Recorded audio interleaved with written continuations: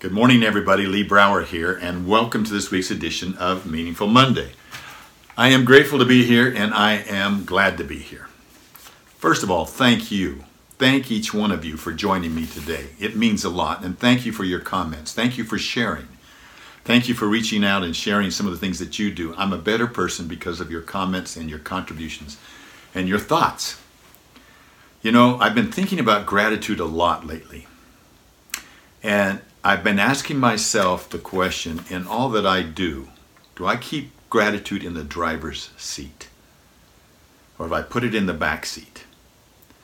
And there's a blog that's written by Skip Pritchard, who does an excellent job talking about gratitude in a lot of what he does. And I'm inspired to ask myself, have I been putting gratitude in the back seat? Now, most people that know me would say no, but looking at it through my eyes and looking at the difference that it can make, I'm now looking at everything that I do and saying, if I put more gratitude into this, in my business, my work, my activities, my family, how much would that elevate the results and elevate the people around me and elevate myself? And I've come to the conclusion that I'm just not doing it enough. Am I walking my talk? So, I'm looking at this. How does a piece of paper make a difference? How does one piece of paper with a little note make a difference? Can I share with you a note from April 12th, 1997, from somebody very, very, very special? It says, "Dear Lee, it's a simple one-syllable word that is often used without true feeling. But when used with sincerity, no collection of words can be more expressive or meaningful than thanks." This, of course, comes from my son and grandson, as well as myself. Best wishes to you and yours, sincerely, John Wooden. For those of you that don't know who John Wooden is, he's probably the most notable, most effective basketball coach that's ever lived.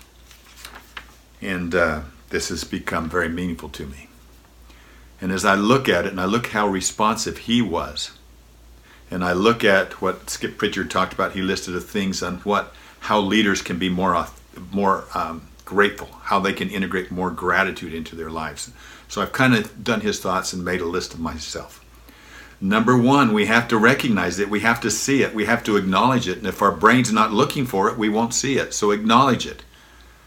Number one, look around. If it's a large group, sometimes we do it to the large group. But more importantly, how do we get specific? Which is two, it has to be authentic. Like Coach Wooden said, it's often used without true feeling. But when used with sincerity, there's nothing more powerful. So it has to be authentic. It can't feel like you're just doing it out of obligation or because it's part of the process. Kind of like we always say bless you after sneezing, we say thank you as well. So it has to be authentic. It has to be timely. Give thanks immediately after if you can. I've got to do a better job of that. I get to do a better job of that. Write notes, call them, express them, however you can do it, but express it as closely to the event as possible. A thank you received months later is nice, but nowhere near as powerful. Do the unexpected. Reach out to some of the people that would not expect you to reach out to. The ones that would be surprised if they got something from you. I'm just like this from John Wooden. How surprised was I when I got that? I don't think I did more than just, in this particular case, just pick him up at the airport. This is one of the first times I'd ever done anything with him, but yet he reached out and made sure that I had a special note from him. So doing something unexpected has incredible impact. You know that. And then when you do it with all of the other above, when you do it everything we've taught, when you acknowledge it, you're authentic, you're timely, and you do it unexpected, it's inspiring. And it's contagious, and other people will share it as well. So we are all leaders. Titles do not make leaders. Leaders are people, no matter where you find them, who elevate, motivate, inspire, and drive things forward regardless of where they find themselves, no matter where they're at. But if we don't do it, I think Gertrude Stein said it best. Silent gratitude isn't much use to anyone. So you want to be a better leader? An even better leader? Start with gratitude awareness.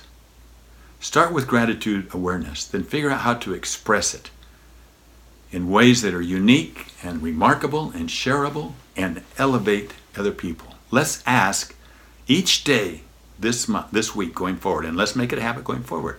Where can I see gratitude today? And who can I express gratitude to today? My prediction is you will see more gratitude than you ever thought was around you. And as you express more gratitude, you will become an even greater leader. Have a meaningful week. I look forward to talking to you next week. Have a great, meaningful, grateful week. Bye-bye.